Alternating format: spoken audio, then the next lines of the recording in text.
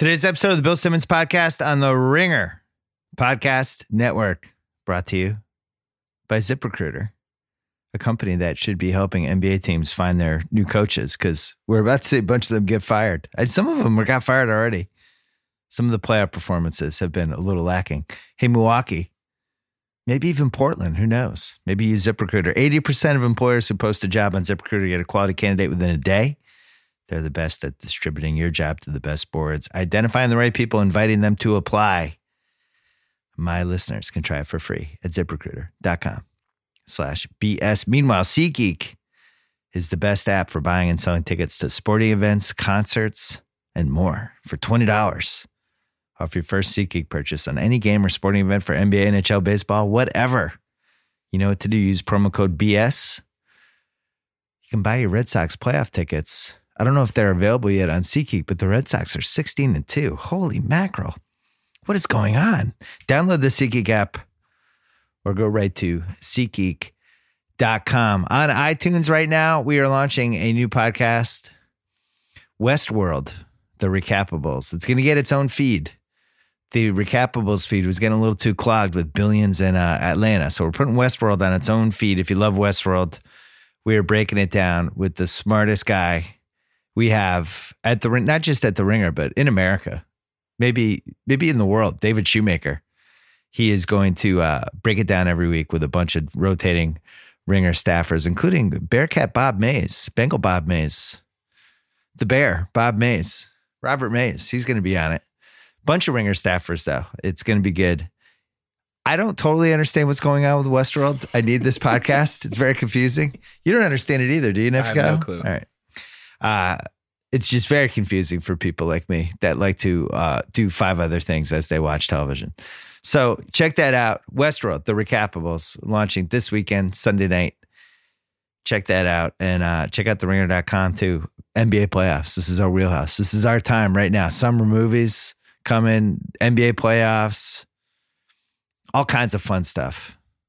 Bad TV, good TV, decent TV. We have it all.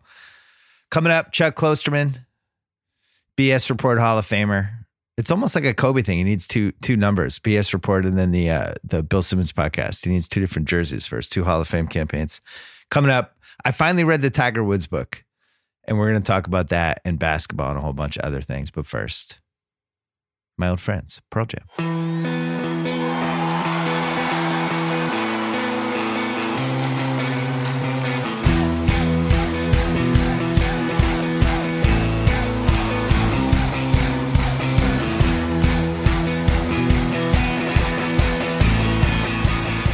On the line right now, the unofficial ombudsman of my life, Chuck Klosterman. How are you? I'm perfect. How are you doing? I'm great. You encouraged me to read the Tiger Woods book. I was in Boston this week visiting my dad and had the book. It was just as you predicted. I started reading it. I thought I would read 50 pages the first night. I read 120. I was done in 2 days. And they did a great job. Yeah, I think it was big print. Maybe it's good for an older person like myself. Big print. It was just nice and easy to read. It was just a nice big hardcover. It moved nice. I really got to relive some stuff. I had my iPad out a couple times during the golf parts. I was going on YouTube and rewatching some of the moments I mentioned. But, I feel like I knew most of this stuff. But seeing it put together really made me reevaluate my relationship with Tiger Woods. What did it make you do? Well, in a way, that's true. I mean, there isn't like any revelation in the book that I guess you couldn't have maybe found elsewhere, heard about elsewhere. It's really well paced, and the thing that it was written by Armen, who's kind of now more known as like a TV guy, and I think Jeff Benedict is the other guy who's a Times investigative reporter, and they did a really good book about college football a few years back, but it's real well paced, and they really understand what are the interesting details about like every event. Like it in some ways it's just like it's straight biography, like overview of his life, but it really focuses on the most intriguing aspects. I guess, like, without giving this away, like one thing were you No, we're aware giving of everything this away. thing? Okay. Well, I mean, I guess it's I guess it's fact, so I guess I can't really give it away.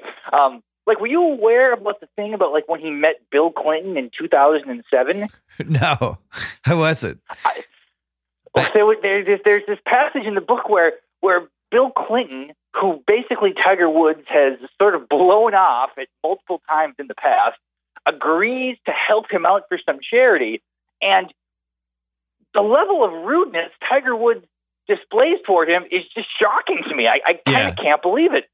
And yet, it does fit in to sort of the trajectory of his life. I mean, a lot of times in biographies, I'm not so interested in like what the kid was like when he was 8, but in this book, it's good. Yeah, I agree with you. I never like that with biographies and documentaries when they spend a lot of time in the childhood, because most of the time it just seems like they're forcing it, and there's not that much to glean. But in this case, everything about his childhood set up everything that happens to him from that point on. And I knew Earl Woods wasn't a good guy. I think that was kind of, I don't want to say it was covered up back then, but it was definitely kind of shoved to the side that this was a guy who had a lot of demons and was just not a good husband, was not a good dad, was just not a good anything.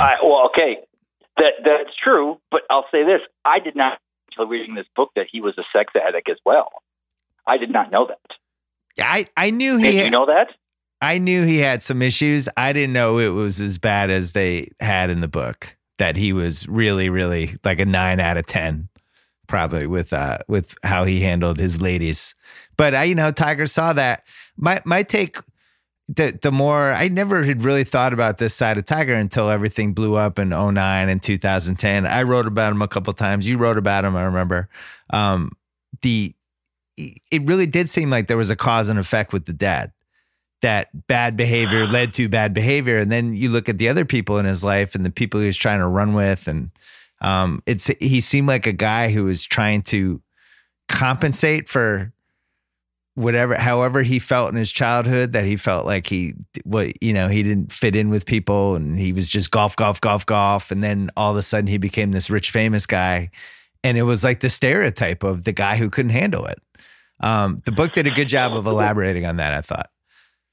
I mean, it's particularly complicated in the sense that, his father is a sex addict too. It almost seems like a little too on the nose or whatever, but it wasn't just that this was his father. Because they had siloed him off from the rest of the world, his father was seemingly his best friend. I don't think that's in any way inaccurate. Yeah. So it does, I guess, explain sort of his behavior. Here was the thing I wanted to ask you. Okay. So which of these 3 factors would you say played the largest role in sort of the collapse of his career? Now, the real answer is, partially all 3, but of these 3 factors, which one would you think is most, relevant? A, his sex addiction. Yeah. B, the discovery of the sex addiction and the scandal that came with it, or C, injuries and the kind of the physical toll that was taken on his body. Which of those 3 things played the biggest role in him going from, at one point, clearly the best golfer in the world and the best golfer ever, to, at this point now, I would say, at best, an average professional golfer? I would put the injuries as a clear number 1 first. And I've always felt that way. But then when I read the book, like I didn't know that by 2002, he had like 20% of his ACL left. And I didn't understand how much pain he was just in day to day. And the book does a nice job of elaborating kind of how tough he is and all the little games that his dad did with him to make him tougher, which we must have read at some point, but I just kind of forgot that, when he was growing up when he was a teenager and he would be hitting golf balls and his dad would be trying to distract him to make him tougher and yell at him. And it was really like a great Santini thing. His dad would swing a golf club in front of him based on the premise that people can learn certain skills from repetitively viewing the action when they're like, they can't even walk yet. Here's something, I gave you those 3 options. And wait, hold on. Wait, can you pause that for a second? Because I don't want to let that one go. I thought that was the single craziest thing in the book. If I went over to visit you and you just had a baby and I'm like, what are you doing? And you're just typing in front of the baby and you're like, I want my baby to be a good writer. I want to see what it's like I want her to just see how easy it is to be in front of a keyboard. I would think you were a lunatic. And not that a golf swing is an easier thing to memorize, but it's hard for me to fathom that somebody could even think to themselves, I'm just going to swing a golf club in front of my baby and they're going to absorb this and become the best golfer of all time. Like, that's literally insane, but that's what he did and it worked. It worked. I don't think it's insane, because just look at the way a small 2-year-old is, like my 2-year-old daughter is with my phone. Yeah. She understands how a phone is supposed to work, even though she can't even really have a conversation, but she's seen me use my phone and she's seen my wife use my phone. And I don't think it's so insane to think that, particularly at that developmental state, at that age, that their entire reality is just the mirroring of other actions. And if you do one action over and over again, you would need incredible hand-eye coordination. Like, the kid still has to be coordinated. He has no idea if the kid's going to be coordinated, Like, it's crazy that this kid who he was doing this with also had this incredible hand-eye coordination, because they talk about later in the book, like, he's playing the, Navy SEALs and he's doing like deep sea diving and stuff like that. And he can do anything. The guy wants to teach him how to spearfish, and he's like, I can do this. Right. Give me the spear. Immediately becomes a spearfisher. Yeah. All right. Anyway, the thing back I was to saying with those 3 options, though, this is the thing I want to, because I brought this up to my brother-in-law, big golfer, and he agreed with you. He said injuries. I've talked to a few other people, and they say injuries. But, the more I think about this, I mean, despite the fact that even the book basically suggests that injuries are really the thing that brought him down, I do wonder, though, if the scandal itself took away his biggest edge, which was mental. Yeah. And the fact that he seemed to feel as though he was unbeatable, and that translated and was palpable to all the other players. Because the fact of the matter is, there are guys now, many young players, who can hit it farther than he could and straighter. You had Mike Francesa on, he was saying this, it's like there's a whole handful of those guys, and yet part of me believes if this scandal had never happened, the injuries have occurred, but, so he's physically still depleted. But if he had the same sort of mind he had, I still think he would win majors. Not with the dominance he once did, but I think that, because there was this idea that, like, especially in these big tournaments where if it was going into Sunday and he was within striking distance, it was just over. And that wasn't just for him, that was for everyone around him. So I do wonder if, there's a lot of people talk about, like, could he win another major? And in my mind, it's like, well, possibly the British Open, because the weather's so crazy there. It could be a situation where it's just everyone's sort of under the same level of pressure. Yeah. But now the pressure for him is so different. It's just, it's a strange deal. Did you feel sympathy for Tiger as you read this book? No, I actually didn't, because I felt like he was so rude to so many people over the course of his life that it just feels like he was able to get away with anything, treat people however he wanted. Didn't really seem to have any remorse at all. And after you read 200 plus pages of that, it's hard to feel sorry for somebody. But going back to what you said about the mental edge, I remember I wrote a column, I think in 2010, about how hard I thought his comeback was going to be. And I compared it to Ali in the same, how when Ali had that sabbatical of 4+ years and he had to come back from that. And we were always amazed that Ali was able to come back from that. And the question was whether this was actually going to be harder. And I remember a lot of people got mad about that column. The whole reasoning behind the column was that he had been so... What were they mad about? Well, what was the central thing they had with what problem? It was basically, don't bring Ali into this. And how dare you bring in Ali? Ali's the greatest athlete we've ever had. This is a guy who had a sex addiction, and of course he's going to be able to come back. We're like basically the main themes. My thing was, I thought it was basically what you just said. the way he carried himself and the arrogance and the confidence and just that was such part of the Tiger mystique. Like and the book goes into that. It was very Jordan-esque. He always wanted to beat people. He would play. He'd be paired up with somebody in the final 18 and wouldn't talk to the person, wouldn't say good shot. Like he just wanted to kill everybody. He wanted to destroy everybody. And then in his personal life, kind of the same thing. He just wanted to conquer. He just wanted to have sex with whoever he wanted to have sex with. And there's a couple kind of semi-disturbing details of him meeting cocktail waitresses and pulling them into closets. And it was just kind of his attitude. And once everything flipped for him in his life, it seemed like he never was able to kind of get that back. And it was all part of the same package, you know? One thing the authors did very well, I thought, is this book does a pretty good job of illustrating sort of sex addiction in a way I guess I've never really read before. I mean, I guess I'm not surprised that sex addiction is not related so much to sex and has all these other things, but the way they describe it, I think, is pretty lucid. Like they did a good job on that aspect as well, because it could have been sort of, it could have been just kind of described as like some kind of compulsion, but it really was integrated to his whole personality. Yes. His relationship to his father, his relationship to success and winning, the value of things, the value of people, and kind of conquering. Being like, oh, there's that girl over there. I like her. Invite her over to my table. I'm going to have my way with her later. And then I'm going to go out and I'm going to shoot a 67. And that was his mentality. And then we didn't even talk about the Navy SEALs part, which, not a lot of us even really knew how extensive it was until Ray Thompson's piece a couple years ago. There had always been rumors that Tiger was losing his mind and wanted to become a Navy SEAL.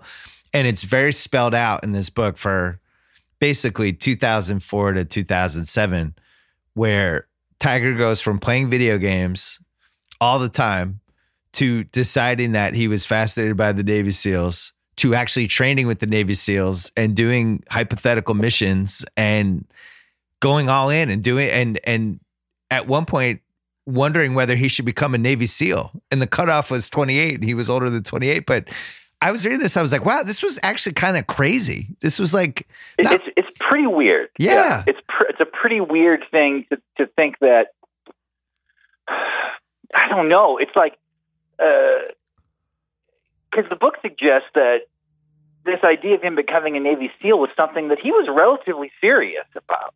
Like he maybe hadn't thought it all the way through, but it wasn't something he was saying like, oh, I should, like, he was as serious as that as Jordan was about playing baseball. Yeah. That it seems if the Navy SEALs had said like, hey, you know what? For 2 years, you can be a Navy SEAL and then go back to your life. I think he might have done it. Yeah. It seemed like he felt at one point he was at this fork in the road with it. It was like, well, I could keep being the greatest golfer of all time, or I could really pursue this Navy SEAL thing. It's like, what are you talking about? You're making $100 million a year. It was very strange. And then on top of it, and I knew this part, but it really banged it home, was, all that training and he's just banging up his body and he's putting on a ton of muscle. There was a point in 05, 06 when he just started getting really buff in like a late 90s baseball kind of way. And, I think the Navy SEALs played part of it, but the book does a good job of detailing how this probably messed up his swing long term. It put too much pressure on his tendons and on his knees and all these other things. And I would argue, if we were saying what are the reasons this didn't work out for him and that he couldn't carry it in this decade, it seems like all the weight he put on his body has to be a bigger factor than the injuries, right? Because he seemed like he should have been this skinny guy. He shouldn't have been this big, buff, huge guy with all these muscles. It wasn't what he was meant to be. It's an interesting thing, really up until probably 1985 or 1990, there was that belief about lifting weights and playing basketball. You didn't want to lift weights too much, or you only wanted to do lower body weights because it would impact your shot. Now, nobody believes that at all. That seems to be totally untrue. But maybe in golf, because it's more nuanced and it's the room for error is less. Maybe there is a real danger in getting too big. I don't know. I don't know enough about golf or weight training to say that, but it's an interesting idea.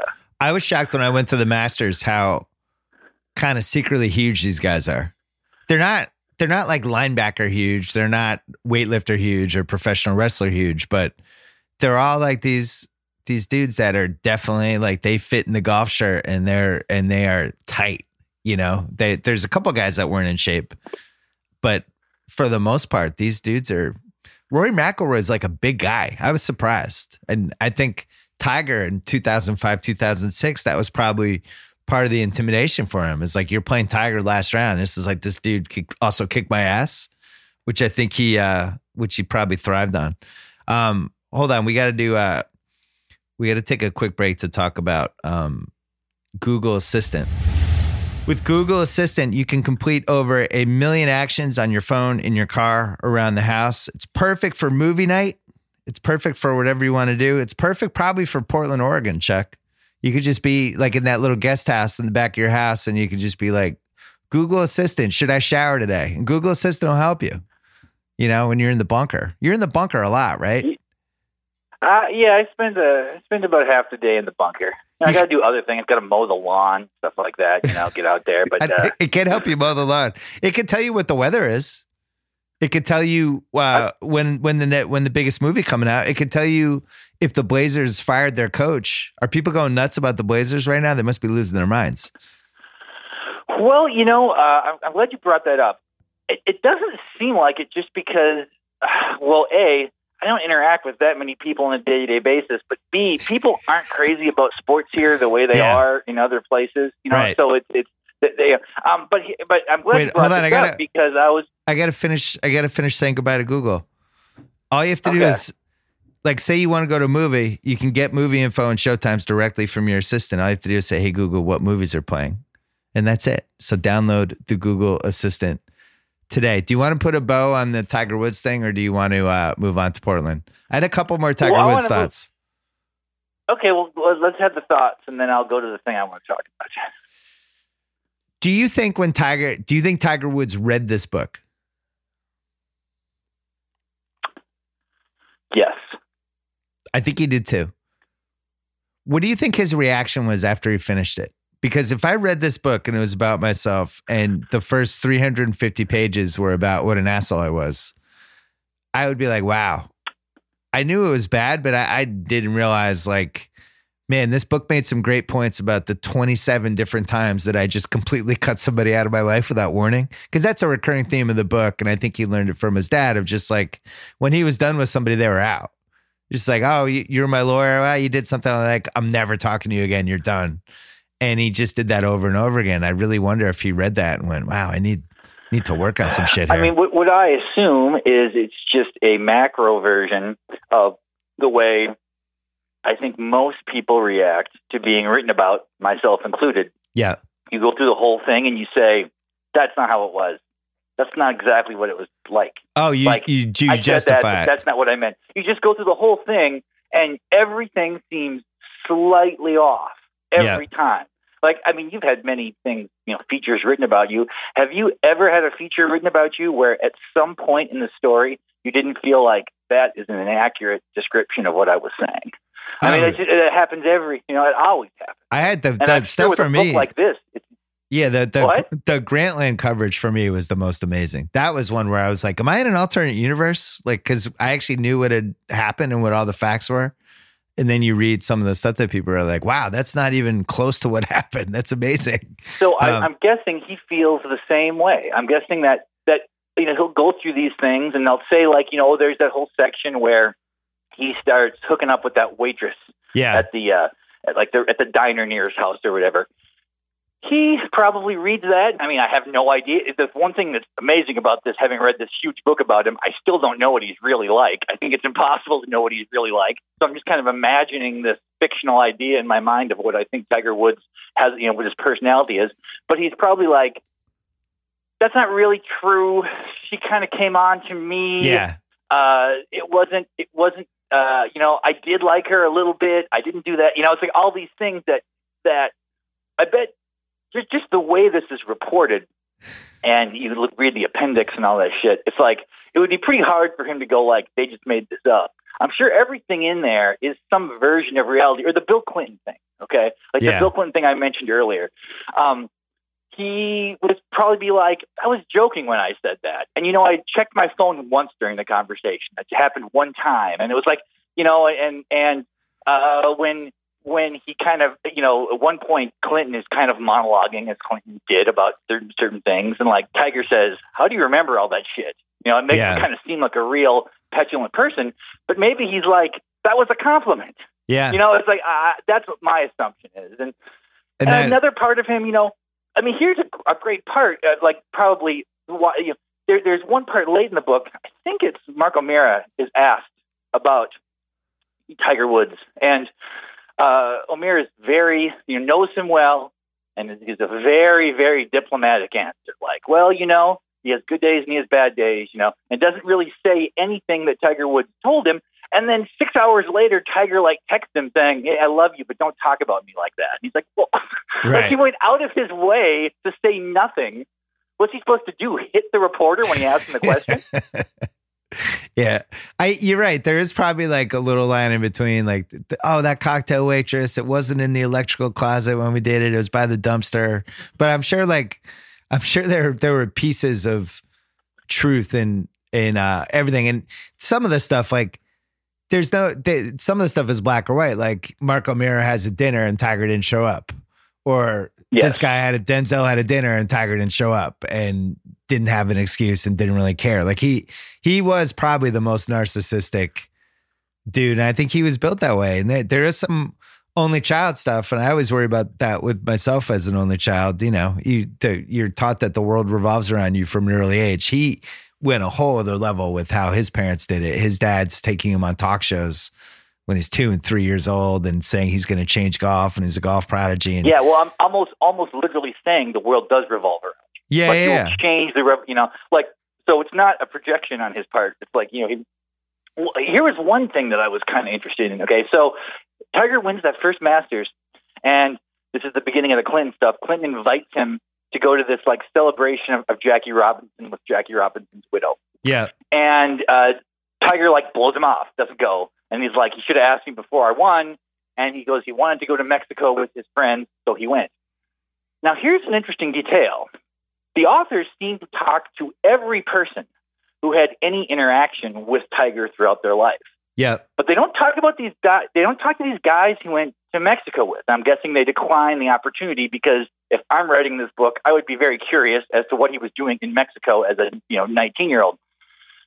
So there's this kind of belief or a sense around Woods that he has no friends really, but yet these guys are his friends and close enough friends that they didn't talk to the writers.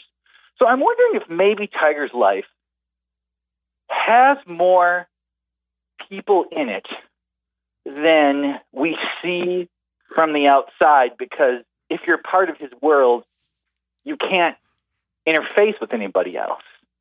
You know, like maybe he, and I mean, it's just like he's friends with Glenn Fry or Glenn Fry. Yeah, that was weird. Like that is odd. I wonder what their relationship was. Was it almost like a business relationship where they just sort of talk about how do you deal with success? Like, what else do they have in common? Maybe they were going out chasing women together. Tiger Woods listen to the Eagles? It doesn't seem like he'd listen to the Eagles. I don't even know what music he would listen to. He probably listens to Navy SEAL video game music. That was the next thing I was going to bring you up about his friends. So he had this network, where if he's out at a club with his friends in Vegas and meets some girl, and then she joins the Tiger Spiderweb and becomes in his rotating cast of ladies. But then his friends are setting up some of the stuff. And things are going through them, and they're paying for the plane tickets through one of his buddies is paying for it. So there's no strings attached to Tiger. And I'm thinking man, I have some good friends. I don't know any friend I have who this would be part of their day. It'd be hey, Joe House, that cocktail waitress we met at the Crab House, can you arrange to fly her to Memphis for me? And okay, Joe House is just going to do it and pay for it. That's crazy. Who does that? That's true. But tell me this. Okay. Think about your life in 2006 or 7, the level of success you had at that point. Okay. What if you had that success at 20? Oh, I think that Do you was think that some of the friends that you use on podcasts who are sort of adult friends of yours now and are reasonable people who would have also been 19 or 20 yeah. May have played a role in your life that these guys played for Tiger?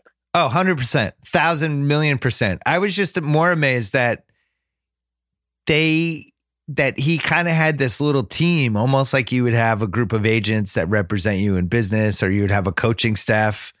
He kind of had a team to help him get laid.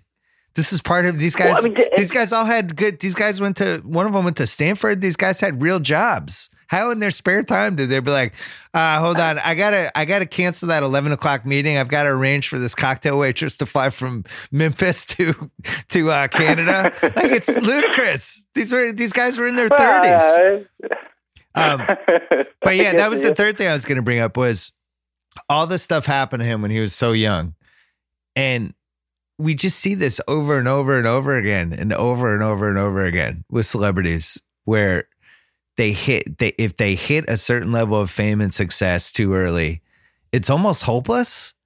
And that's why we thought the last time we talked about how NBA players, how kind of sophisticated they are now, and how for some reason it's not happening with NBA players. But then you read this Tiger book and you're like, man, somebody just has almost no chance when all this is going on before a certain age, which goes back to the whole thing of LeBron, who has been picked apart really this whole century for very minor stuff, but for the most part has handled his business as well as we ever could have imagined in a million years, right? Yeah, it was something about, I guess, the culture of the 90s, because I remember this being a problem with Allen Iverson, that he supposedly had all his friends living with him. And I think that there was this period during the 90s when the belief was a young professional athlete deserves to have agency over his life. So that it was the progressive thinking at the time was you got to let these people be who they are. They're adults, they're making this money. And now it's sort of swung back a little bit. It's like, well, we give them agency. They can say whatever they want, but we want to control this experience. And as a consequence, they seem much more mature. Here's something else. We're just talking about the NBA that I really wanted to ask you about. I'm curious. Are we done with Tiger? Now? Are we? That's it? Well, I had like one more thing. Okay, let's go. Go back. Let's go. Let's finish the Tiger. IMG's relationship with him and the way they governed his life and almost acted like the mafia for him in a lot of ways. I was shocked by that.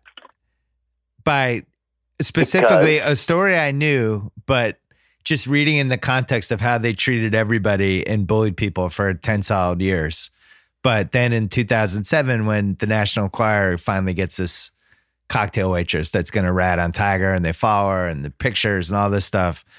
And then IMG swings a deal with Golf Digest, which was like a sister company. I know. And gets the story killed in return for this 12-page Roy Johnson feature about Tiger for Golf Digest. I'm like, oh my God, you always hear that this stuff happens, but this actually happened. And this stuff confirmed a lot of, I love to be a conspiracy Bill, but reading this book confirmed a lot of like conspiracies. I'm like, oh, this doesn't add up. I bet this happened. And then you read something like that and you're like, oh, this stuff does happen. I'm not crazy. That's it. That was my last thing on Tiger.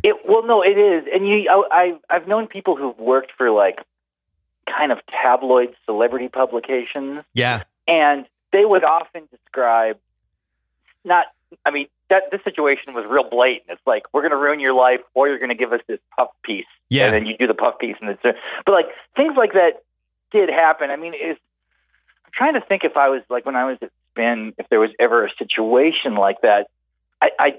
We didn't have as much leverage. We didn't have leverage over anybody, I guess. So it never really happened. But yeah, there's this whole in newspapers that would never happen. Like in newspapers, you consciously do the opposite. There's this whole celebrity world of where agents favor trading for stories and people pretending to date for a couple months to promote a movie, and people who are secretly gay agreeing to have a beard girlfriend for a year. And you hear all this stuff, and it's definitely a big part of the internet and gossip culture and all that stuff. But it does seem like it's true and it happens. And there's a reason. Like it is one of those where there's smoke, there's fire. And And this just confirmed to me like the ease that they did this favor trade for this Golf Digest thing. I was like blown away by that. Just reading how it was laid out. I was like, wow, this is incredible. The thing is, your superficial reaction always is like, oh boy, it's like some, cover story for a golf magazine that's like worth a fraction of this, this rumor. But it's sort of the idea of getting involved with a con artist. They always have that. Like, we didn't use it this time, but it's not like it disappeared. We can always go back to it.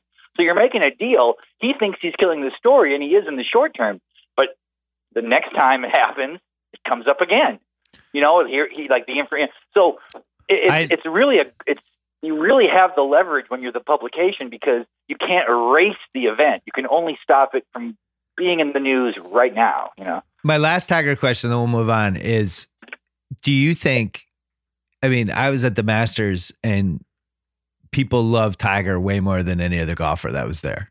It wasn't even close. It was like, it felt like half the people at the tournament were just following it from hole to hole. And it was just an incredible, incredible amount of affection and love and respect for this guy. And yet you read this book and he's not a good guy. And maybe he's a better guy now. Maybe he's fought through some demons, but the way he behaved for a prolonged period of time makes you think like, why did he resonate with people like this? And why does he still resonate with people like this? I have my own answer, but I wanted to see what you thought on that. It's a tough one because it doesn't make sense. It seems as though he should be a despised figure for lots of different reasons, but he isn't. He's still clearly the most popular golfer. I guess my assumption, and this is no brilliant thing, but was that the gap between him and every other golfer when he was at his apex was so profound, more than Jordan. I mean, more than, it's like there was just, that it almost seemed as though the sport and him were interchangeable. Like, I've made this example and other things, like the way like John Philip Sousa is with marching music. Like they're just the same thing. And Tiger's position that he occupies in the world of golf is almost like, well, if you care about golf, you have to care about him. And his success is so important to the sport itself. I mean, I don't know. I mean, what I'm basically just saying is his greatness was so great that it seems to transcend any all the behavior, problematic things about who he is. Yeah, I think that's fair. It's funny that they have such a connection with him because, like, when we were at the par 3, Nicklaus was there. And Nicklaus is my favorite golfer ever, but also seemed like a great guy. From really, you never hear bad Jack Nicklaus stories. Seems like a huge family guy, and his grandson had a hole-in-one that day. And Nicklaus's reaction to it, he was so like overjoyed and thrilled by it, even in the moment. Like you just tell he's like just this old guy now who's his great grandfather. And the sports century about him. Remember when ESPN was doing all those sports centuries? Yeah. The stuff about Nicklaus in that is so, like, it's impossible not to like him. He just, so he does seem like a real good person. I mean, like Arnold Palmer, if I recall, mixed reports on Arnold. Yeah. But I want to do a 30 for 30 back in the day on the 86 Masters, and we could never get it together. But one of the things I loved about it was that his son was the caddy, and it was just like, that was who Jack Nicklaus was. But, I do think people miss having something that's truly great in their lives, which is why with Tiger, even though there's no chance he ever hits those heights again, it's still even like the 0.01% potential of it is what's driving people, the 86 Masters potential of what he's doing. It was the same thing like when Jordan came back for the Wizards, when he was just a totally different player, and his body was really broken down at that point, and people wanted it to happen so bad, and it'll be interesting. The only thing I was going to say was going to be interesting. I don't know when LeBron's going to hit this point in his career because he's still so powerful and invincible and always seems like the most imposing guy in any game that he's in. But at some point there's going to be an older LeBron. There's going to be an era that he hits when everybody's going to be rooting for him. And I don't know when that's going to be. It even happened to Kobe. I never thought in a million years it would happen to him, and it did. Another thing about Tiger, I think that made it different is this might seem condescending. I'm not trying to be condescending when I say this, but like I think for a lot of casual fans, they like to be able to have the exact same knowledge as an expert, and it's really possible. It was very the kind of person who doesn't follow golf at all. I mean, I really don't follow golf at all, but when Tiger Woods was at his apex, it was very easy to say, well, I know who the best golfer is, in the same way that someone on television or someone in the newspaper or somebody is like there is almost like it's reassuring when somebody is clearly the best, because it makes everyone a kind of expert. They all know when they're watching this thing who the best individual is. Jordan was like that too. Yeah, there's a natural hierarchy that goes into place. All right, we're done with Tiger. Taking a quick break. Come back in a second. Amazon Music is the simplest way to listen to the music you love. Discover tens of millions of songs, including the hottest new releases, like my man Kanye's coming out soon. Oh, yeah. Thousands of curated playlists and stations across all your devices just by asking. No ads, no limits, no interruptions. Find them at the tip of your tongue. Having friends overnight? Just ask to play music for a dinner party. Shout out your favorite bands or your favorite years, or if you are playing a song you enjoy and want to hear more like it, simply say, Alexa, play more like this. Engaging with music has never been more natural, simple, and fun. I actually made a playlist. I think it's on there somewhere. It's post-lithium 2002-2005. Maybe I just made it and never did it. I had fun making it. It was like 36 songs. I got to put it on there at some point.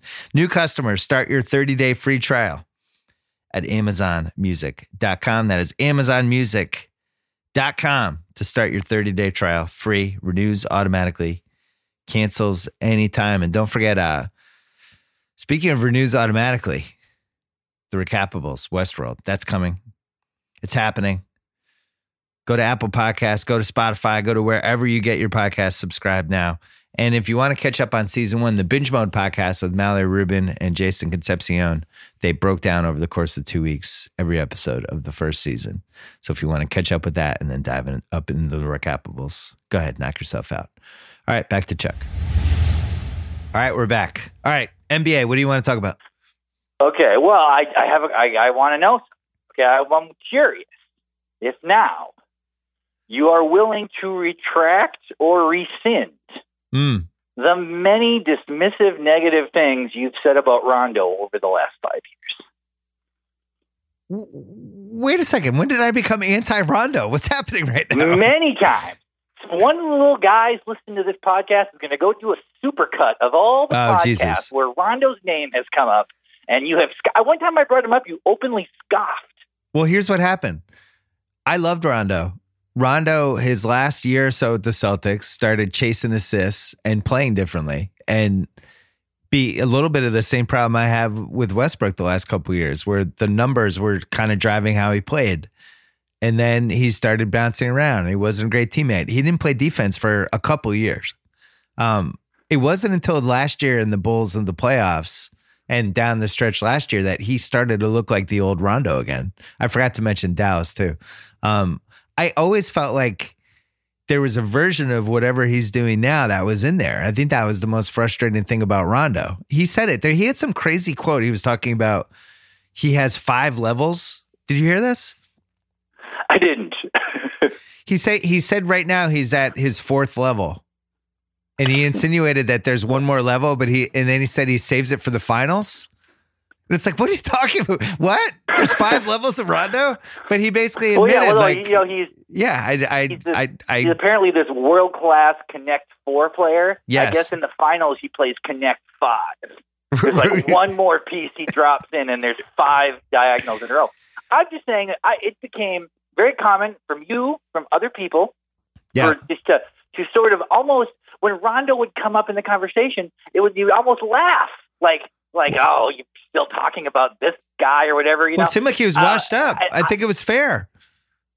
Well, but clearly he wasn't. So you need to retract that claim. I'm not retracting anything. Can't make me do anything. Because you say it seemed like he was washed up. I bet there is a point in the past where you said he's washed up. The team was removed. there was two that there might be, I don't know, but there was two things going on. One was he didn't play defense anymore, and two, the league was changing, and I think people got caught up in the whole thing where your point guard has to shoot, the spacing, all that stuff. I think the thing that I underestimated with him is he's one of those people who needs to be around other great players. I think Davis, he kind of found a soulmate. And if you read the stuff and listen to this stuff, and like him and Davis are really close now, and the Pelicans have kind of become Rondo's team. I think. Well, although I think he's closer actually with Cousins, because he's close to all of them. Saying that him and he loves all of them. But I think Davis is the best player he's ever played with, which is saying something because he played with Garnett and Pierce and Allen, and those guys really brought something great out of him. And as soon as that team kind of petered out and he was just around a bunch of average guys, his game changed and he wasn't as interested. And if you're talking about the 5 levels of Rondo, he's probably a level 1 or level 2. I think playing with Davis and seeing how great that guy is day to day, and Davis is the best player in the league right now. I mean, that's like the one thing that's happened in round 1 is Davis is the best player in the league. You can throw LeBron, you can throw Durant, whatever. What he's doing on both ends is at the highest level anybody's doing right now. And I think Rondo really looks at this guy like, wow, I have a second chance. And the alley-oops and the way they look at each other for a split second and then something happens, like he's just found somebody that's on his level. And I think it's really invigorating. Rondo runs the whole game in a way you don't see that. No, like he runs the game when he doesn't have the ball. It's amazing to me. I think he's now ascended to maybe my 4th favorite player all time. Yeah, it's like watching a quarterback. Watching him play. Well, the crazy thing about Rondo is how young he is. I think he's like 31. He's 31 or 32. He's definitely he only went to Kentucky 1 year, and I think he was young. He may have graduated high school early because he was a straight A student in high school. So I mean, there was always. I know the Celtics felt like he had like genius things about him, like with basketball. Like he was almost one of those people who's so smart for their own good. And maybe as he's getting older, maybe he's learned how to kind of harness that stuff. But the reason why the Pelicans, I don't think this Portland series is a fluke, and I think they can go toe to toe with Golden State next round. I don't know if they're going to win, but their best 4 guys are all playing great, and they play really well together, and that counts. Okay, so here's the thing I kind of want to lead into. So I'm watching the Pelicans, and Cousins is probably, I would say, the 2nd best center in the league and the best true center, back to the basket. He's the best option. But it's just clear they're better without him. The game has changed in a way where having 2 big guys on the floor like that is not as good as having this smaller lineup. And it's just real intriguing that this has changed so much. Well, but wait, there's a second piece to that, though. Part of the reason this is happening is because Davis is finally playing center and embracing it. This was something he wouldn't do. He just never really bought into the first few years because the way the game has changed, he's literally the most perfect person you could ever put at the 5 position with how basketball is played now. You can't ask for a better. You'd go into a laboratory and come out with this person. And better than Embiid, you think? Oh yeah, because you can go fast, you can go slow. Like he can play any style, and defensively, he's the best player in the league right now.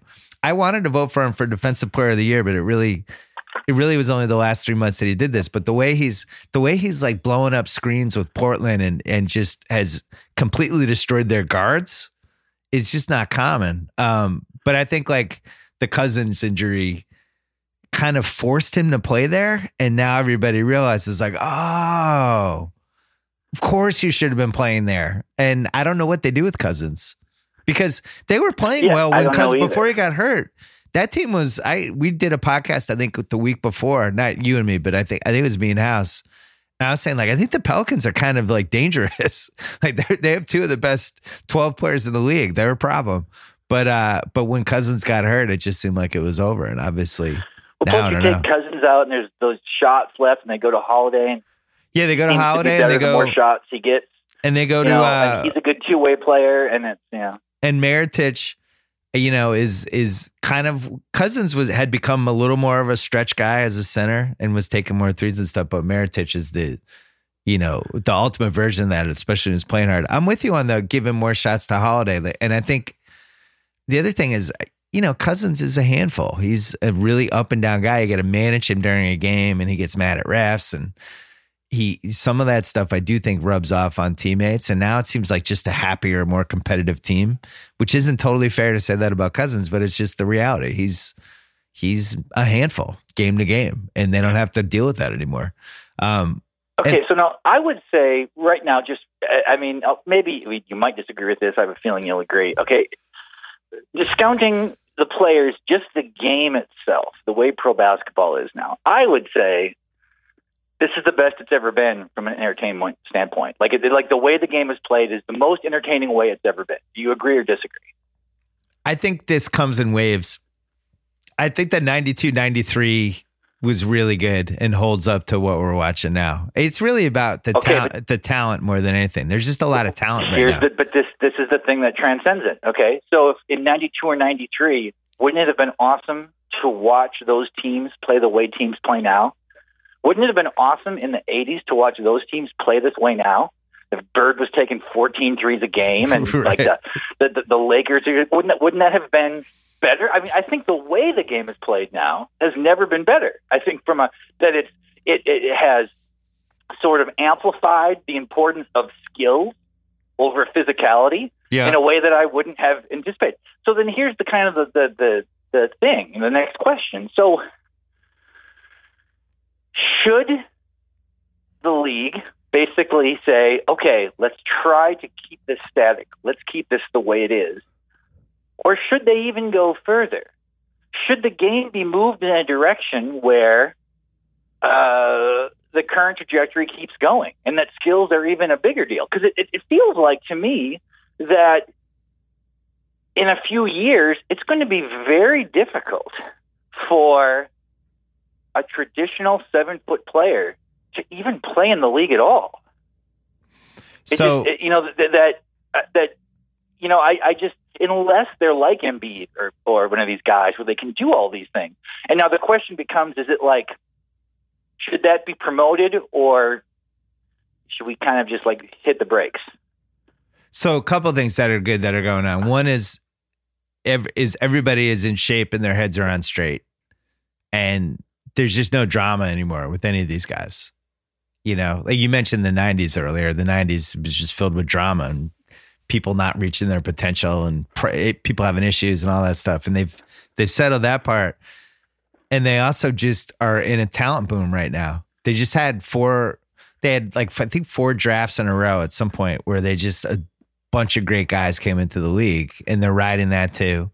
And then the style, now that people have been playing this way for a few years, they're kind of used to how to play it. Remember, the watershed moment for me was 04. Because I really do think, like, if you go back and watch 92, 93, those games are super entertaining. And there were 3-point shooting and there was like a nice mix. And the biggest thing was the pace. And the pace of the way they were playing those couple years, it's a faster pace now, but it's in the ballpark. But if you remember 04 in the Olympics when we got our asses kicked and everybody looked at the team we sent out and how they played, and it was kind of this come to Jesus moment. Like, wow, Argentina, they had 1/3 of the talent we had, but they just played better. How do we do that? How do we get there? And every move they made over the next 5, 6, 7 years was to try to move the league toward that. And it worked. And now we're here. And, I think that's what really helped. I think there's more non-American players in the league that kind of helps. And it just seems like every team has the Bellinelli or the Dragic, and those guys have a certain style. But yeah, I think it's going to get better and better. And to answer your question, I still think there's a place for post play.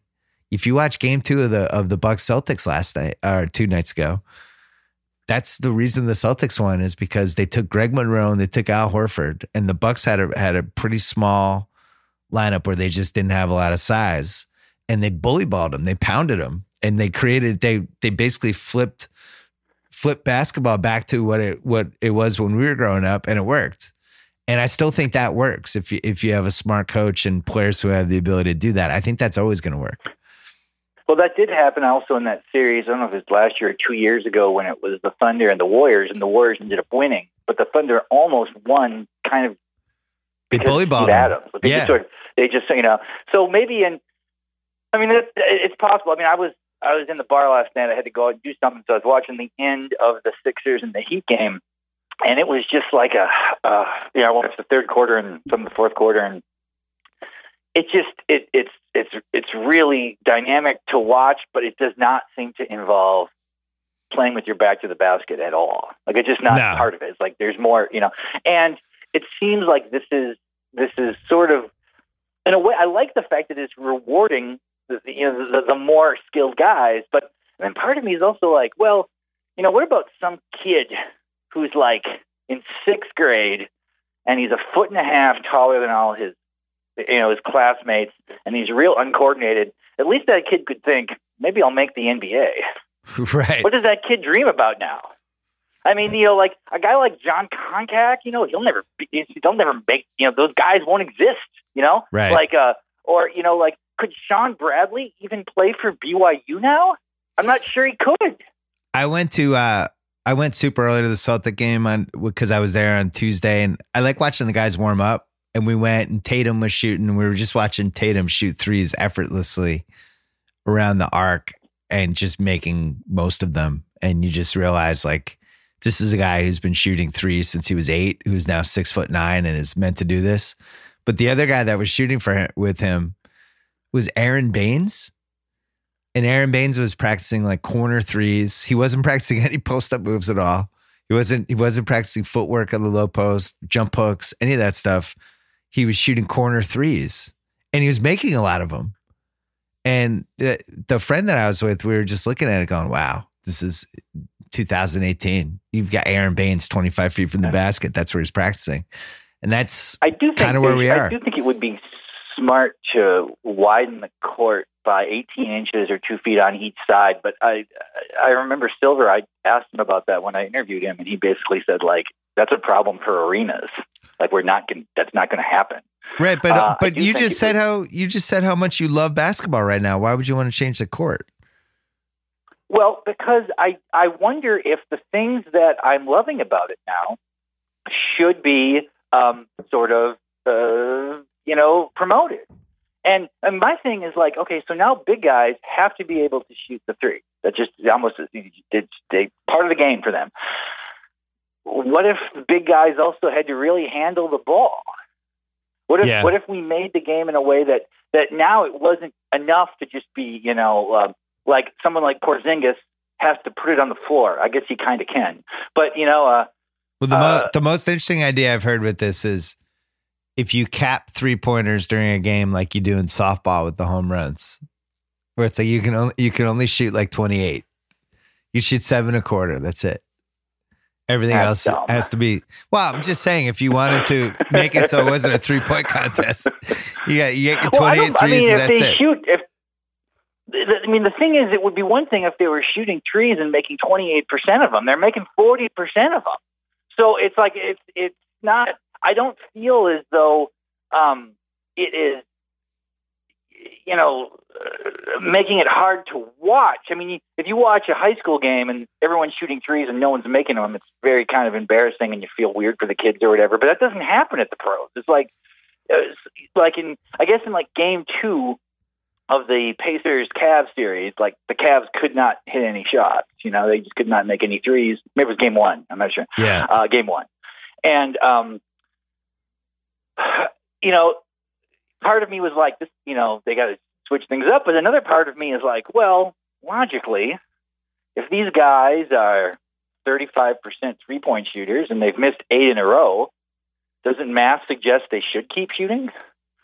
They're not going to miss forever, You know what I'm shocked by with how, like when we were growing up, you had these guys who had weird shots, right? Like Jamal Wilkes.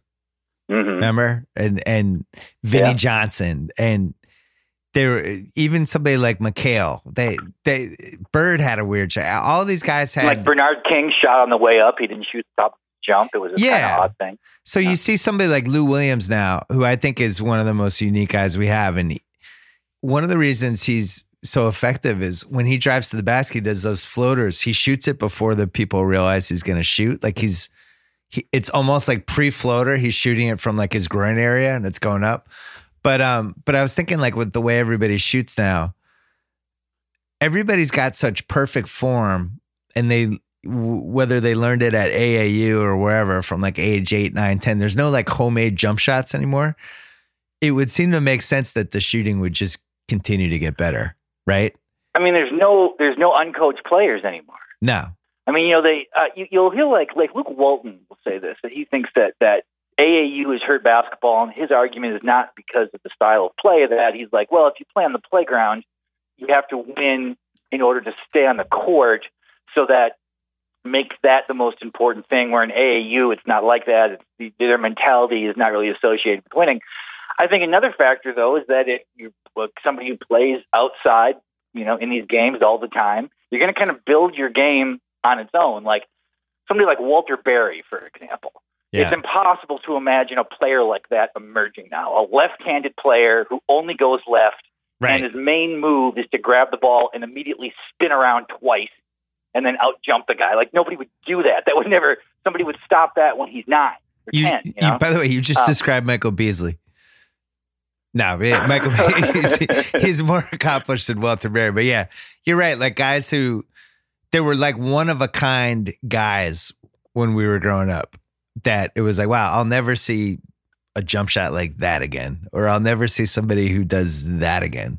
And now the one-of-a-kind people are more because of their bodies than anything, totally. Right? It's like we saw Giannis on, this is the third time I've seen him, but he's just ludicrous. And it's funny, I was talking to somebody who works for the Celtics about how they could have taken him, and they passed on him. One of the reasons they passed on him was because if you watch the videos from back then, he's like at a YMCA. But one of the crucial points with Giannis, which I feel like doesn't get brought up enough, is he grew 3.5 inches after the Bucks drafted him.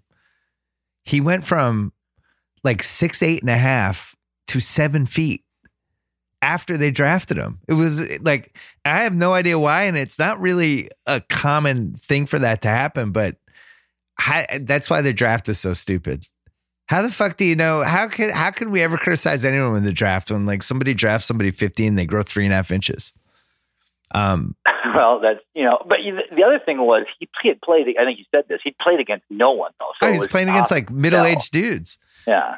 Hey, we're entering this Google Assistant coin flip thing we're going to do. What I thought was we'd each pick a subject we'd want to talk about, and we'll have Google Assistant do a coin flip, because it would be too arduous for one of us to actually flip a quarter. I'd rather just have Google Assistant do it for us. Okay, so what's yours going to be? I always love talking about the NFL draft with you, and the NFL draft is next week. So that would be my topic. What is your topic? Well, I kind of want to talk about this Wild Wild Country documentary I watched, but you haven't seen it yet. And I feel like that would throw us off balance.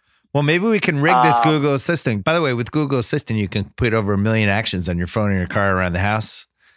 It's perfect for things like, what should we talk about next on a podcast? Let's flip a coin.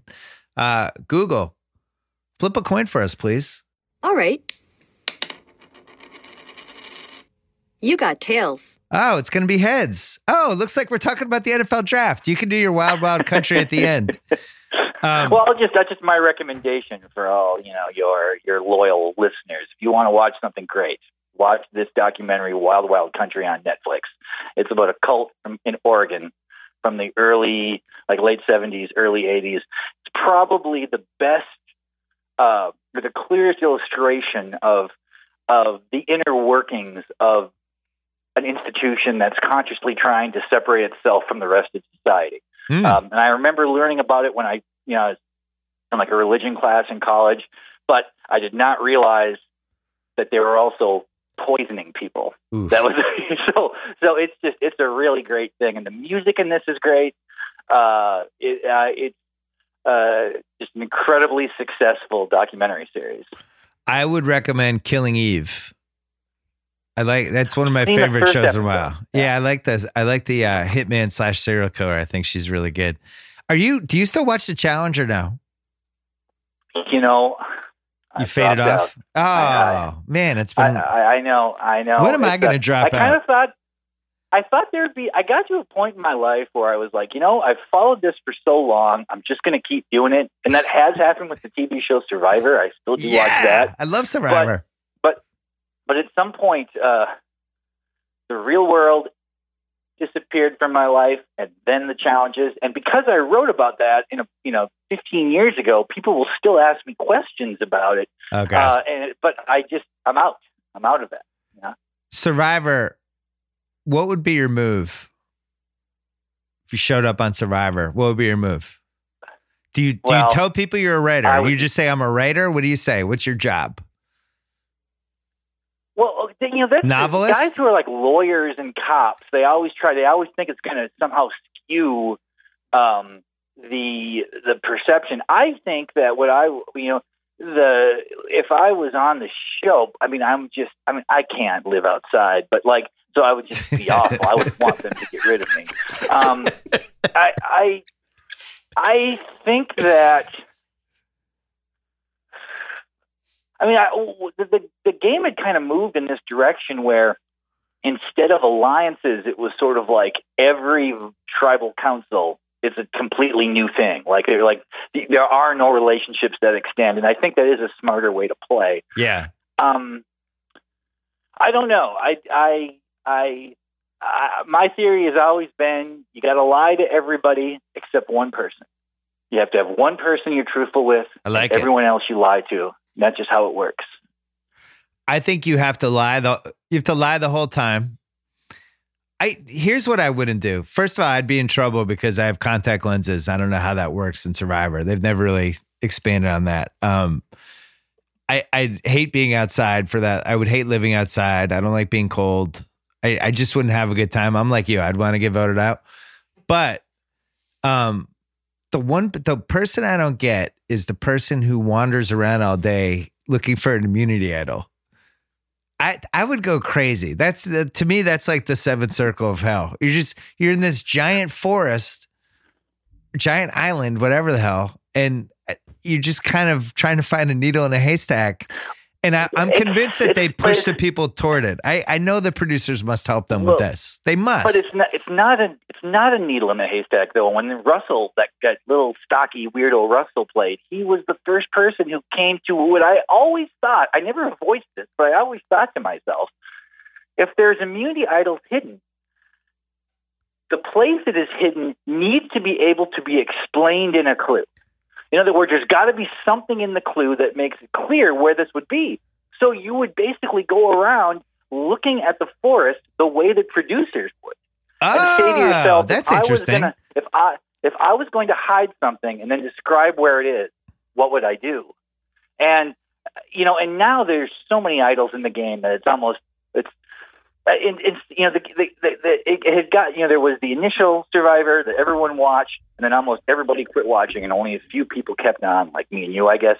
And during that interim, the game dramatically improved because it went from being this show about, this person's a trucker, this person is, it's like this person is a lesbian, this person is, we have all have these little characteristics that disappeared, and it was pure strategy. Yeah. Well, now there's so much strategy that I don't even remember who the people are. Right. They've gone too far. I feel like I did that podcast with Jeff Probst. I feel like I should do one again just to tell him what things that went wrong with the show. Settle down. Let's go to the NFL draft though. I want to. Yeah, let's end on this. Let's talk about that. So, this will be our last big topic. So, been following the draft for a long time. Feel like I have some opinions on the NFL draft, even though I don't really watch college football that intently. And I'm almost like absorbing all the information that people are giving me and then making my own determinations from it. This one is particularly great because there's a lot of quarterbacks. I think there's 5 that could end up being, a top 5 quarterback, but we know that all 5 aren't going to make it. We know we might go 2 for 5 or 3 for 5. We know the Jets are involved, so whatever they end up with, it's going to end up badly for them. I would guess. Well, okay, and we know the Browns are involved, and the Browns, it always ends up badly. And then there's the Giants who have probably more fans than any other fan base. And I know like somehow this is going to work out for them. And I'm just looking at it. I'm trying to figure out who would I like, who would I take. And I need your opinion. Why? Give me your rank, first of all. First, the ones what you would the order in which you would draft. And then maybe a list of how much you like them, personal preference. Okay. So almost like devoid from how well you actually think they're going to do. Who do you have one among the quarterbacks? First of all, thank you for asking. I can't believe I'm saying this, but I like Josh Allen the most. I like him the most too, but I feel like that's almost a recipe for a huge blunder to take I him know. first. That's why it's fun to go. Because yeah. I mean, how can you like? And I know that the Browns are leaning in that direction. And I sometimes especially when he was a junior, he played a game against Boise State, and I was texting with people, and like we were like, he looks like Brett Favre or John Elway or something. Like, this is amazing. Yeah. And then as a senior, he didn't play that much. I think he only threw for like 1,700 yards, and his completion percentage was not that great. Granted, he's playing with guys from Wyoming. The thing is, even though I like him the best in many ways, it just seems like an insane thing to take a guy who has worse stats against weaker competition than the other players. Yeah. I met him at this party at the Masters and talked to him for a while. And I was really kind of impressed by him from a personality standpoint, because as we discussed 100,000 times, I do think personality and charisma and just the ability to connect with other people is the biggest part of that job. It really is. And just watching him interact with people that day, I was like, wow, this guy's got something. It's the same thing like you meet Aaron Rodgers or Brady or Breeze. Like, these guys have a certain something that's hard to. I don't know how that comes in. I'd say the second biggest thing, because like Russell or whatever doesn't look that like that charismatic guy who his teammates are still, but he seems. I mean, he was that first year though. That was one of the reasons I picked him to go to the Super Bowl, was all the stories from training camp was like what a charismatic guy he was. I think he's gotten a little weird. But he has seemed to get a little weird. I think you reach a point when we're talking about first round QBs. I think they're all around the same with talent. You're not going to find somebody that's just like, wow, that guy is 100 times more talented than anybody else. This is a no-brainer. That happens once a decade. Especially when you're picking first overall and you have these guys who are kind of close. If I was the Browns, I would take Barkley, and then with the 5 pick or the 4 pick, take whatever quarterback's left. Someone's going to be left, and someone will have made the decision for you. But okay, so you have Allen 1. Who do you have 2? Yeah, I like Allen because, like, so I'm picking for the Browns, right? I want somebody who I know isn't going to melt down, somebody who can handle people, and I'm making the bet on the person as much as the QB, and I'm putting that person in a situation where he's in Cleveland. And they got their team back in 1999. Yeah, they got their team back in 1999. And it's been a shit show. Spent the last 4 years in Wyoming, so going to Cleveland is not going to seem like some kind of penalty. I mean, it's like, if you're in a kind of a very rural area, I say this from experience. It's like the rest of the country, you don't go like, oh, I could never live in Sacramento or whatever. Yeah. They all seem like good places to live. It'll be like, I love the challenge, so I have him 1. Everyone's gonna make fun of me for this, but I have Jackson too. I know he won't go in the top 5, but I think he's going to be really good. This feels to me exactly like Deshaun Watson last year all over again. The reasons that he's dropping and people are picking him apart don't seem to be good reasons to me. Like, his mom's his agent. They can't schedule meetings with him. Like, on my personal preference scale, I have him 1. He is my favorite of these 5 guys. It does a little bit make me nervous that he won't even run the 40 at his press day. Because the thing is, everyone knows he's the fastest quarterback. Right. But you want to see that, and you want to see that he appreciates that fact, that he realizes this thing is not a detriment. Also, no, was this a Ringer story or was this somewhere else where somebody was sort of making this kind of counterintuitive argument? It's like people are outraged that they're trying to move Lamar Jackson to a different position, but maybe we should do this more often with lots of guys. That because it does seem as though he could play multiple positions. I understand why he wants to be a quarterback and is offended by accusations that he couldn't be, particularly since he's a very good passer with a very strong arm. It's ridiculous. We need quarterbacks. We're going to move them away from quarterbacks. We have 8 quarterbacks in the whole league. It's ludicrous. Well, and the other thing is he produced. He's really good. And, what if he just doesn't like this process or respect it? What if he's just like, I'm good. Fuck you guys. I'm not running the 40. I'm fast. I'm going to have my mom as my agent. I don't feel like talking to you. This, of course, completely contradicts what I said about Josh Allen, about how I liked how he handled his business. But I think Jackson might be special. And it seems like people are looking for reasons to say he's not going to be special. And I don't understand it. Yeah. I mean, it was, when the year he won the Heisman, it was amazing. Okay. And he comes back the next year and he's no less amazing. But because it's just so weird, because Deshaun Watson played so well in the national championship game against Alabama, there was a belief that he was clearly the best player in college football that year. Therefore, Lamar Jackson got worse in people's eyes. It doesn't. It's idiotic. Listen, it's crazy. It was like the thing we were talking about Westbrook and Harden last time. It makes no sense. It's like they're not the same person. They're not connected in any way. So I would, he is 6'3", so it's like this idea that he was too short. I think maybe one guy, Bill Poland, said that or something. Like, they said he's too skinny, right? They're worried about him taking a pounding because he's just not big enough.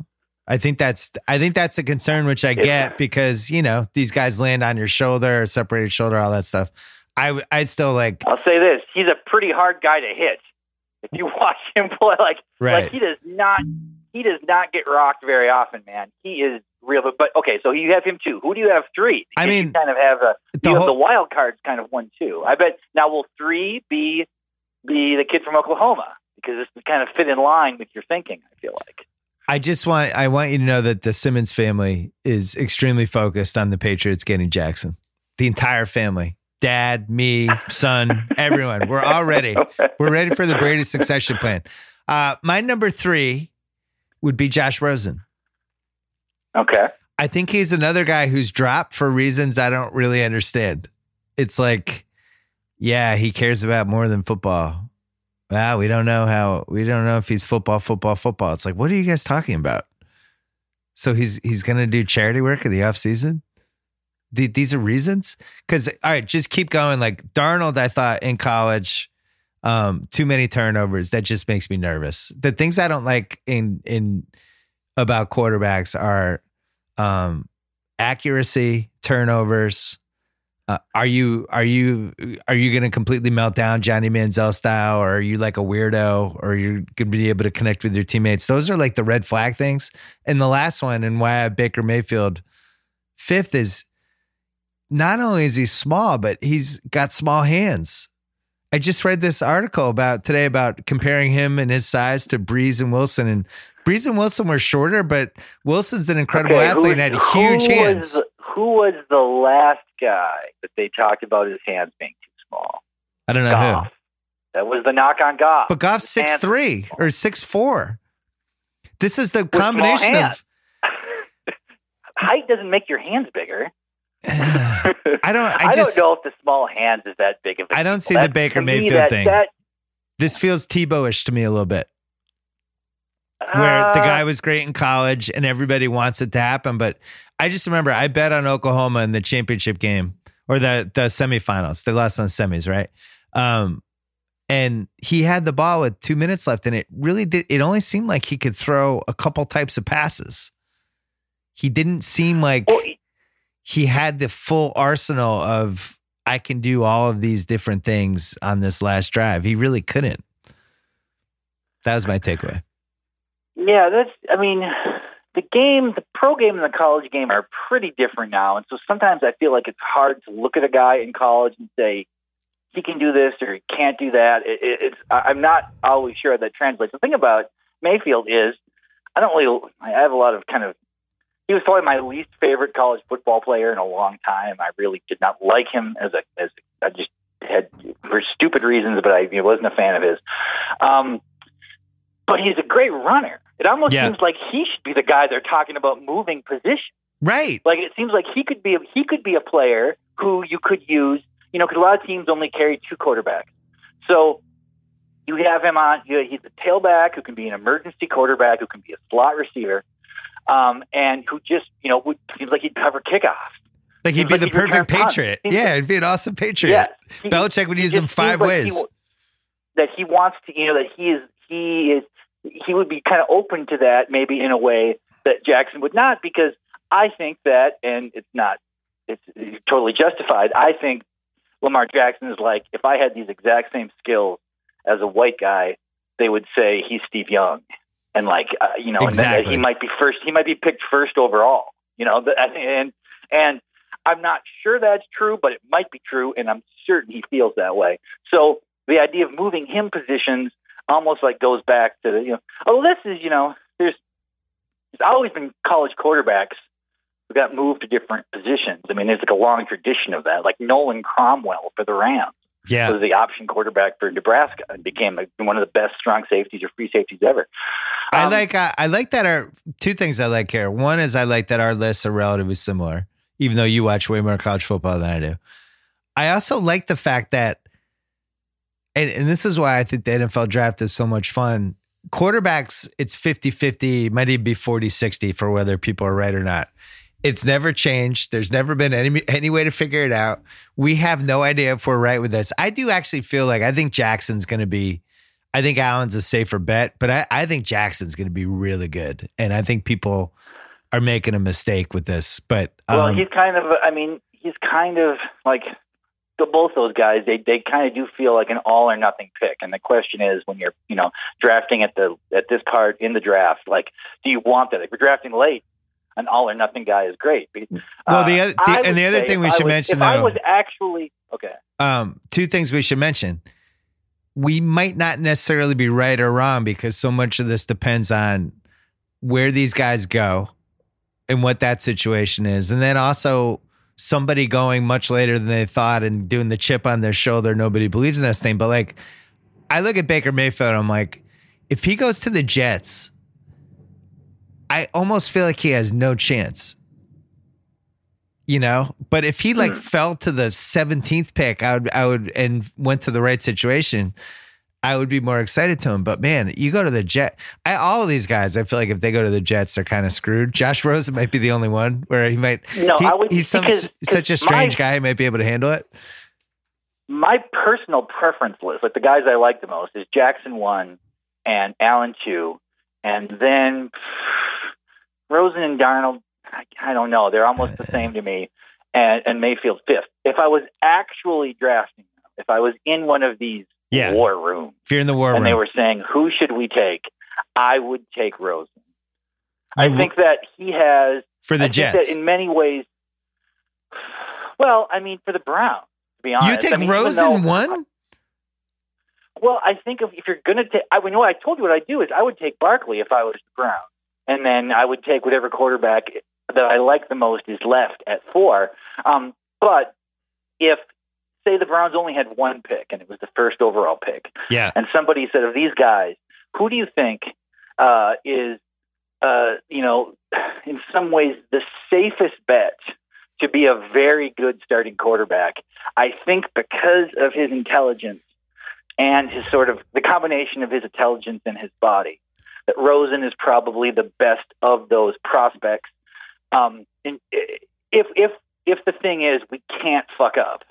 Well, it's like right. So Rosen has the most Rodgers potential. We got to have a guy. Yeah. I think that's got to be. I'm sure. I don't read a ton of draft coverage, but I've got to believe that is the comparison people keep making, because there's something even just the way they talk in public that reminds me of Rodgers a bit. They did a video where Rodgers was teaching him stuff. It's a really good video, actually. It's like 7 minutes. And it almost seems like they're related. The demeanor they have and the way they talk, it's like Rodgers is staring into a mirror at like his younger self, how he handles himself. All right, so let's say, I think the Browns are going to take Allen number 1. I think the Giants so too. The Giants take Darnold at 2, which makes sense because they've already had an incredible amount of success with a turnover-prone QB who has a dumb look on his face. I think that's like the perfect pick for them. Number 3, Jets. They should take Josh Rosen. They won't. They're going to take Baker Mayfield, and it's going to be hilarious. No, I number think they'll 4, take Rosen. You think they'll take Rosen? I think they're going to take Mayfield. I think it's going to be hilarious. Number 4. I think Mayfield's going to drop. I think Mayfield's going to drop down a ways. I think it's very possible that Jackson goes before Mayfield. Well, if Rosen goes to the Jets, that's great. I want Rosen in New York. I have a lot of Jewish sports fans in my life. They're all fired up for him. I have a lot of New Yorkers in my life. I have Jewish New York sports fans in my life. I know, him going to the Giants or Jets is just, it's a hilarious subplot. They'd be so in. They'd be all in. He could do no wrong. That would be great. And then Barkley to the Browns at 4. Like if they end up with a quarterback and Barkley, but some people are saying they should take Chubb, that he'd be number 1 in any other year. Well, there are some people who say the difference between Barkley and Chubb is not that great, that they're real close. I think what is going to happen is if the Browns will take Allen 1, and I think the Giants will then take Barkley. And I know that Francis is like, oh, they love Darnold and he's a can't miss and all this, but I think that you look at a guy, they look like Barkley seems to be, even though he plays a position that's not really a priority anymore, he is probably the most talented player for his position. He's amazing in the draft. There's the guard for Notre Dame too, but I can't gauge. I'm not Robert Mays. I can't gauge if these guys how dominant they are. Right. Like when I watch football, I watch the ball. Basically, I don't really spend a lot of time like seeing what guys are like cut blocking or items. I don't know. Yeah. So I have no insight on that outside of what other people say. With Barkley, though, I do wonder as football becomes less and less violent as the years go on, that it's almost like an NBA thing where the NBA, the sport changed and certain guys became more valuable. Maybe somebody like Barkley becomes even more valuable as the league starts to shift to this kind of touch football Pro Bowl model that we're clearly headed for. Maybe Barkley's like unstoppable in that scenario, you know?